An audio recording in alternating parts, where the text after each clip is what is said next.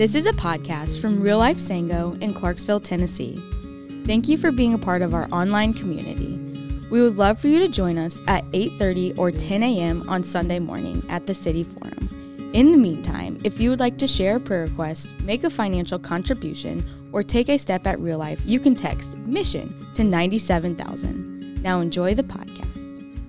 Years ago, I got a phone call from Susan, my wife, and she, you guys are awesome. I got a phone call from Susan, my wife, and I was at work and cranking it out.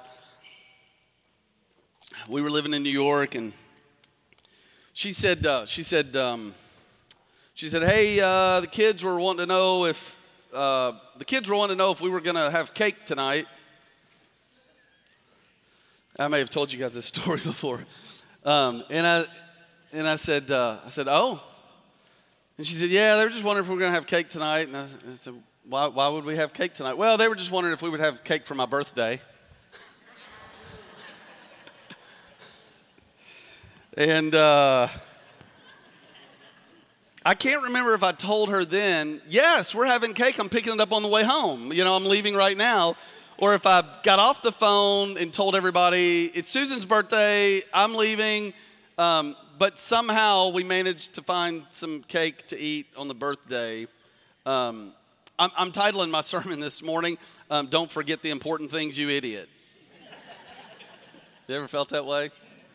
Who's the most forgetful person in your family? Can you me? You just elbow and point them out. Have you ever forgotten something that bad? Well, the next year, I got Susan this great, purse bag, and we just filled it with, all kinds of really good stuff. And she said, you can forget my birthday every other year if, every other year I get this kind of gift, And I'm like, okay, all right. Well, in Ephesians 2, pick it up in verse 11, we see that Paul is wanting the Ephesian Christians to remember some stuff. To remember some important stuff. And I want you to see this with me this morning. And maybe we won't forget the important things. And so the sermon title, I'm not calling you idiot, I'm calling me idiot. You get that, right? Ephesians 2, let's just read 3 verses together, picking up in verse 11 through 13. Back row, can you guys hear me okay back there? How we working? Okay, right on.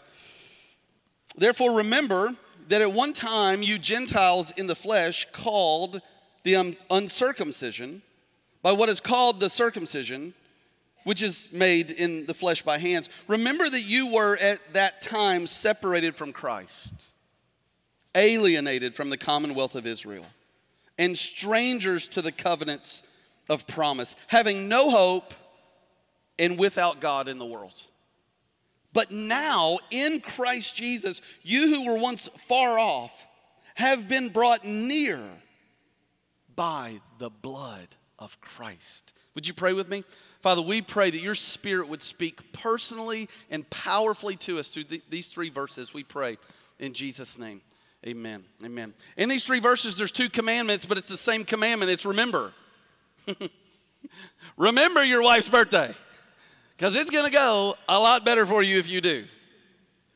But Paul wanted the Ephesian Christians to remember something else. And what did he want them to remember? Well, bottom line, here's a summary of what he wanted them to remember is remember where you came from. Remember where you came from. This is the first idea this morning. We see it in verses 11 through 12. Look at it again with me. He says, therefore, remember that at one time you Gentiles in the flesh. I mean, just pause there. What is a Gentile in the flesh? Well, that means any person that's born that's not a Jew. Essentially, that's what a Gentile was.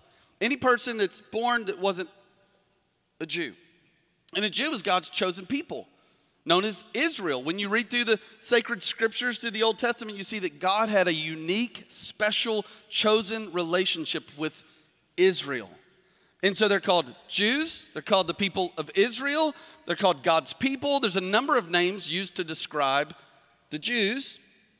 And anybody that wasn't born a Jew is considered a Gentile. And so here he's writing, and he says, therefore remember that at one time you Gentiles in the flesh called thee uncircumcision. Now, what's that about? Well, on the 8th day for every Jewish boy, he was circumcised. So, I mean, what is that? Most of you know what circumcision is, but it's the removal of the foreskin on male genitalia, all right? That's circumcision.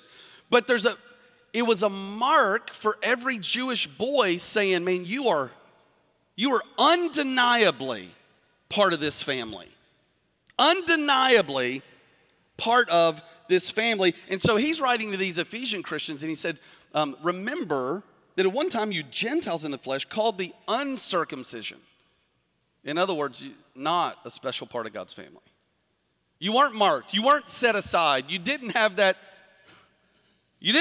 done to you, indicating that you were someone special to God in that way. He says, by what is called the circumcision. So all the Jews would look upon the Gentiles, not the special people of God. You think racial tensions are bad today? The Jews and Gentiles had significant racial tensions, but they were spiritually motivated. They're like, the Jews were like, we're God's special people. And you Gentiles, you are the uncircumcision. You do not have the mark. So Paul's describing to them where they were, where they came from. And he says, therefore, remember that at one time you Gentiles in the flesh called the uncircumcision by what is called the circumcision, which is made in the flesh by hands. I think that phrase in the flesh by hands, it's like Paul's doing this thing where he's going, okay, circumcision was a really big deal because it identified who the special chosen people Israel were. But then he says that little phrase there, which is made in the flesh by hands. I think he's like saying, okay, circumcision was this unique special mark. But now I think he's downplaying it in this phrase to say, well, circumcision can be just a fleshly thing done to a person. But in the New Testament, what we see is that the term circumcision is actually a spiritual term talking about what God does to our hearts. And so here I think he's saying like, okay, you were here, but Paul's like, but I can't even talk about circumcision without talking about its newest, fullest meaning. And its newest, fullest meaning is it's spiritual. It's not just this physical mark that separated God's people. Now it's spiritual, and anybody can have their heart circumcised. Anybody can have their heart broken over their sin and made new by the Spirit of God. Hallelujah. So it's like a little piece there that it's like he can't talk about it without saying, oh no, circumcision is like a bigger deal than what we said. But he's saying, I want you to remember where you came from. So why is it a big deal for the Gentile Christians, those that weren't born with this heritage of being known as God's people? Why is it a big deal for them to remember that they weren't born into the chosen family? Well, it's because God's people had this unique, special relationship where, let's go on and we'll unpack it. Paul continues his thought just to explain it. So look at this with me in verse 12. He says, remember that at one time you were separated from Christ, alienated from the commonwealth of Israel. So you weren't a part of this family. You were alienated from this family and strangers to the covenants of promise. I think that's why he wants them to remember you were Gentiles. You were uncircumcised. Because of this phrase, strangers to the covenants of promise. In other words, God's chosen people, the Jews, they had God's word. They had the 10 commandments given for them. Those 10 privileges to help them to walk in freedom. They weren't 10 constraints. They were 10 boundary markers to help them to know what does it look like to flourish as a human being. Here's 10 guideposts to help you do that. So those commandments were given to the Jews. So they had the guide that led to flourishing. The Gentiles didn't. It was given uniquely to the Jews. And so he's wanting these Gentile Christians to remember, hey, you didn't even originally have it. You weren't originally given the guide to flourishing. You weren't originally in the family. You didn't have the covenants of promise. So what are the covenants? Well, God had a covenant with Abraham. And he told Abraham, he said, your descendants, your lineage, the Jewish people, right? They're going to be more numerous than the stars of the sky. Right? That's what that was a promise that he made to Abraham, this covenant with Abraham. In the Mosaic covenant, he made this covenant with the Mosaic covenant where with the invitation of obedience, there were these commandments of promise and blessing. And now, in the New Testament, there's the new covenant. And the new covenant is that by the Spirit of God, His word is going to be written on our hearts. It's a radical new covenant that's given to us by the Spirit, the grace of God through Jesus Christ. And so there's these covenants of promise. And He's saying, look, Gentiles, remember, that didn't even belong to you originally. But I made you, I saw you, I wanted you, I adopted you, and I grafted you in. I brought you into my family. You weren't a part of my family naturally by your birth, but I gave you the rebirth so that you could be a part of my family. So you were separated from Christ. You were alienated from the commonwealth of Israel. You were strangers to the covenant of promise. You didn't even know what it was about. You didn't even know what the sacred scriptures were about. You didn't even know. Nobody was bouncing you on their knee when you were a kid, telling you the faithful stories of God. That was not your lineage. That was not your heritage. Your great-great-great-great-great-great-grandfather wasn't telling you about how their ancestors came through the Red Sea. That wasn't you. But now it is you. Because now you've been made a part of the family. Do we have any Yellowstone fans in the house? Yellowstone. I don't know if the preacher should talk about Yellowstone, It's not the most wholesome television show, so I'm just going to go on record and say I'm not recommending or endorsing Yellowstone, but let's just use it as a sermon illustration. Can we do that? Yeah, okay, thank you.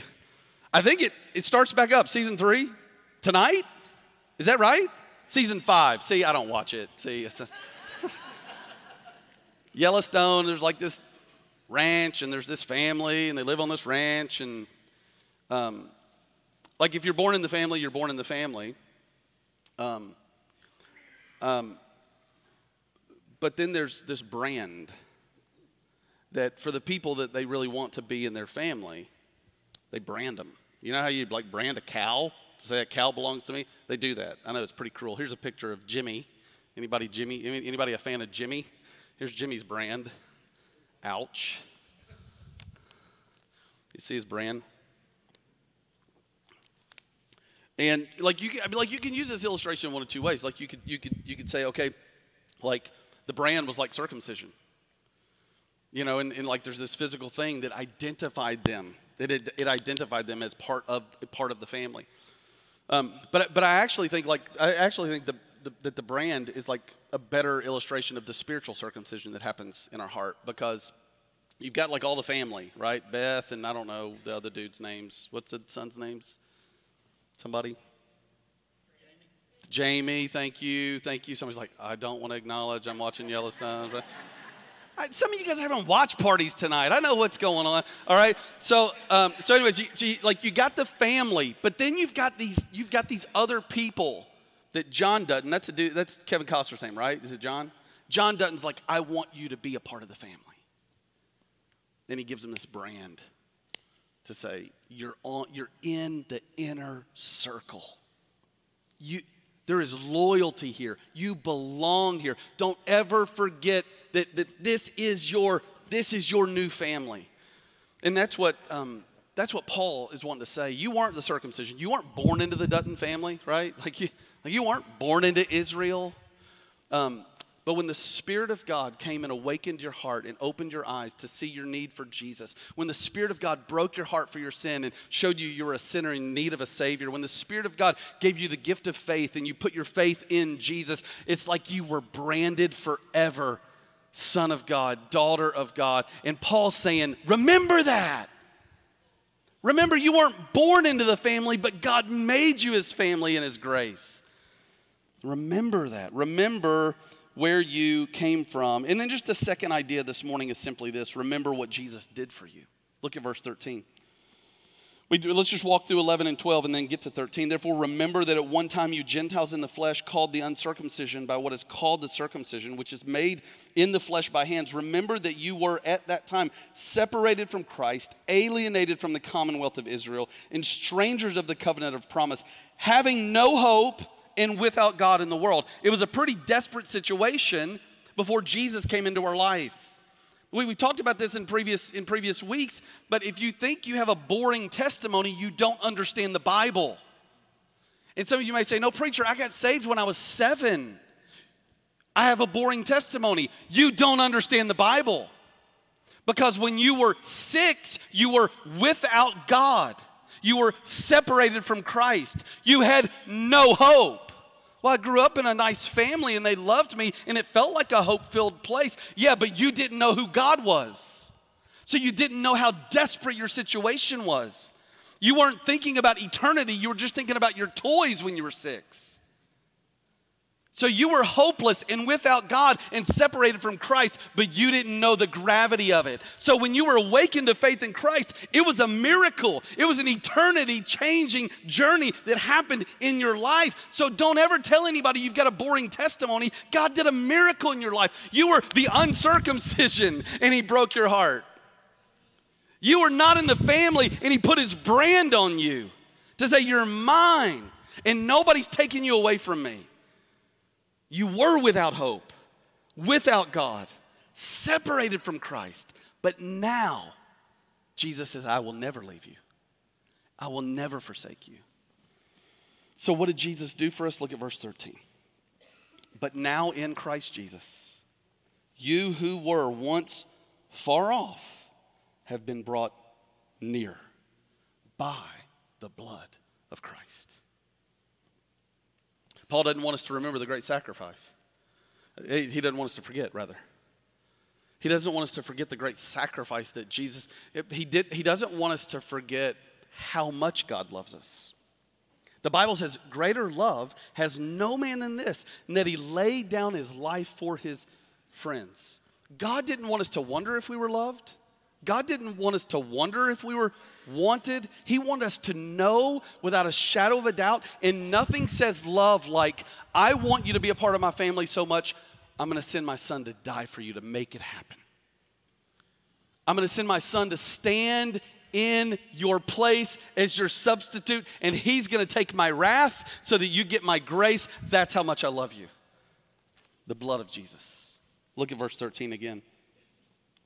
But now in Christ Jesus, you who were once far off have been brought near by the blood of Christ. Don't forget that He shed His blood. Don't forget that the crucifixion was an ugly, wicked, horrible way to die. The scripture says that without the shedding of blood, there's no forgiveness of sins. And so in order to make us part of the family of God, Jesus had to go to the cross. And Paul says, remember. Just remember. Some of you are like, man, I want the to-do list. Give me something to do, preacher. Well, remember. Yeah, that didn't feel like doing anything, does it? It's just like remember. Well, check this out. Later in the book of Ephesians, and when Paul wrote this, it was like intended to be read the whole book out loud all together as one letter. Later in the book of Ephesians, the Apostle Paul is going to tell the Christians how to be honest. He's going to tell them how to work. He's going to tell them how to talk. He's going to tell them how to think. He's going to tell them how to sleep. He's going to tell them how to have attitudes in their heart. He's going to tell them how to handle their sex life. He's going to tell them how to treat the church. He's going to tell them how to handle jokes. He's going to tell them how to handle alcohol. He's going to tell husbands how to act toward wives and wives how to act toward husbands. He's going to tell children how to act toward parents. And he's going to tell them how to handle spiritual battle. So where does he get off telling them all that? What's that about? Well, the whole theme of the series is roots that lead to fruit. And so he's saying, I want you to remember you weren't the circumcision. You were separated from God. You were without hope. You were separated. You had a desperate situation. It's important that you remember that because I'm about to tell you how to live. And none of that's going to make any sense, and it's going to be tone deaf, and it's going to fall on deaf ears unless you marvel at what's happened. Unless you're absolutely blown away at what's happened to you. It's not me telling you what to do. It's just going to fall on deaf ears. So there's 4 reasons why we remember. The first is just assurance. Some of you need assurance this morning. You need to remember that Jesus died for you because you need the assurance that you're loved by God. You just need the assurance that He hasn't forgotten about you, You just need the assurance that you are a part of the family, and it's not about what you've done, but it's about what Christ has done for you. You need the assurance. Why else? Now, we need the humility. We need to remember where we came from, and we need to remember what Jesus has done for us because of the humility. Have you ever heard about an athlete who forgot where he came from? You know, he forgot about the playground that he grew up in. He forgot about the neighborhood that he grew up in. He forgot about the town that he grew up in. And he's big stuff making millions now, and he forgot about where he came from, the arrogance. And so sometimes we need to remember where we came from just so that our hearts remain humble. But I can't get away from this. We need to remember where we came from. We need to remember what Jesus has done for us so that we delight in God. That's our mission here at Real Life, is delighting in God and discipling others.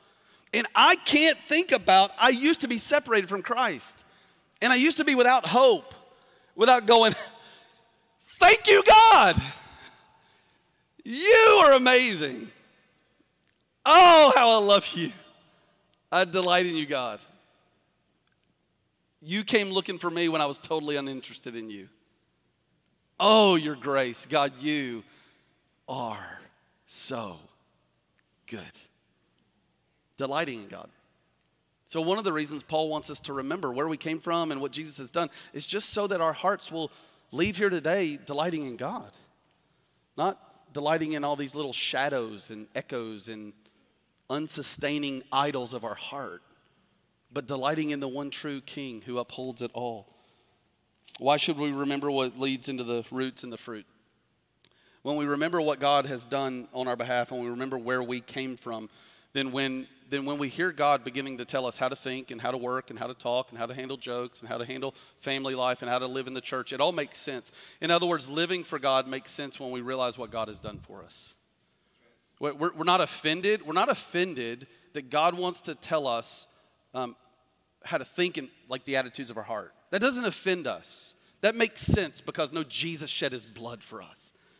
He created us, we belong to him that way, and then he bought us with the blood of his son. We belong to him twice. So of course it makes sense that he's going to tell us what to do so that we might represent him and reflect him and live for him. Right on, church?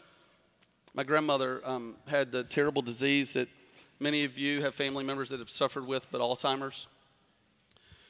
And when she was declining with her Alzheimer's, there was kind of this moment where we didn't know if things were getting dangerous for Grandma, you know?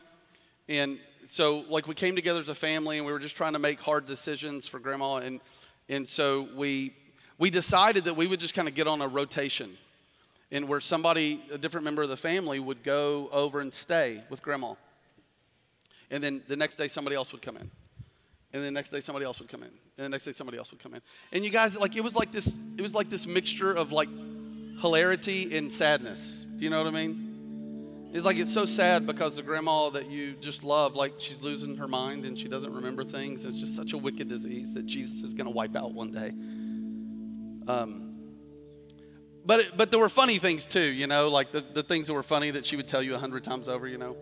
But it was hard because most of it wasn't funny, you know. So the things that she's telling you, you know, and if she's having a bad day, then what she's talking about, it's you hear about it not 2 times, 222 times. And she forgets that 3 minutes earlier she was told you about the bad thing that happened, you know, and it's just over and over again. But we named our daughter Lily after my grandmother, Lily Mae. And so when it got really hard on us, and when it got really hard on my grandmother, we would just remind her that we named Lily after her. And she, because she forgot the 3 minutes before we told her that, every single time we told her that we named our daughter after her, it was like the first time she heard it. And she was just absolutely delighted. She's just so tickled. She just couldn't believe it. Oh, you're kidding, you know? And it's well, and your heart laughs and breaks all at the same time because, and so she couldn't remember. And so we reminded her. You know, sometimes spiritually that's where we live. I just don't remember. We don't remember how bad it was before Jesus stepped in. And we just take it all for granted. We just We just don't remember. We don't remember what it felt like to be without hope. We don't remember what it felt like to be separated from Christ. We don't remember what it felt like to be totally confused with trying to make sense of everything. But when you don't have Jesus, that's where you are. When you don't have Jesus, you're without hope. You're confused about trying to make sense of what's true and real. And I mean, look at our world. How confused are they about everything? That's why we're here, church. That's why we're here. So we gather in this place to remind each other, remember where you came from, remember what Jesus did for you. And then we scatter from this place today to announce to the world. It can be different for you. It can be different. The family of God is waiting. The peace of God is available because Jesus shed his blood for you. Right on? Let's pray. Father, thank you. Thank you, Lord. Lord, your teaching this morning is so simple and so clear, and it's just to remember. And we pray that you would be gracious to us, and by your Spirit, you would help us to remember. And whatever remembering needs to help us do today, we pray it would have its purpose. So, Lord, would you help us to remember where we came from and help us to remember what Jesus did for us? We give you the glory for it in Jesus' name. All God's people said, amen. Hey, let's stand to our feet. Let's sing out. Thank you for listening. We trust that God is stirring something special in your heart today. We hope to see you on Sunday very soon. Keep it real, keep it Jesus.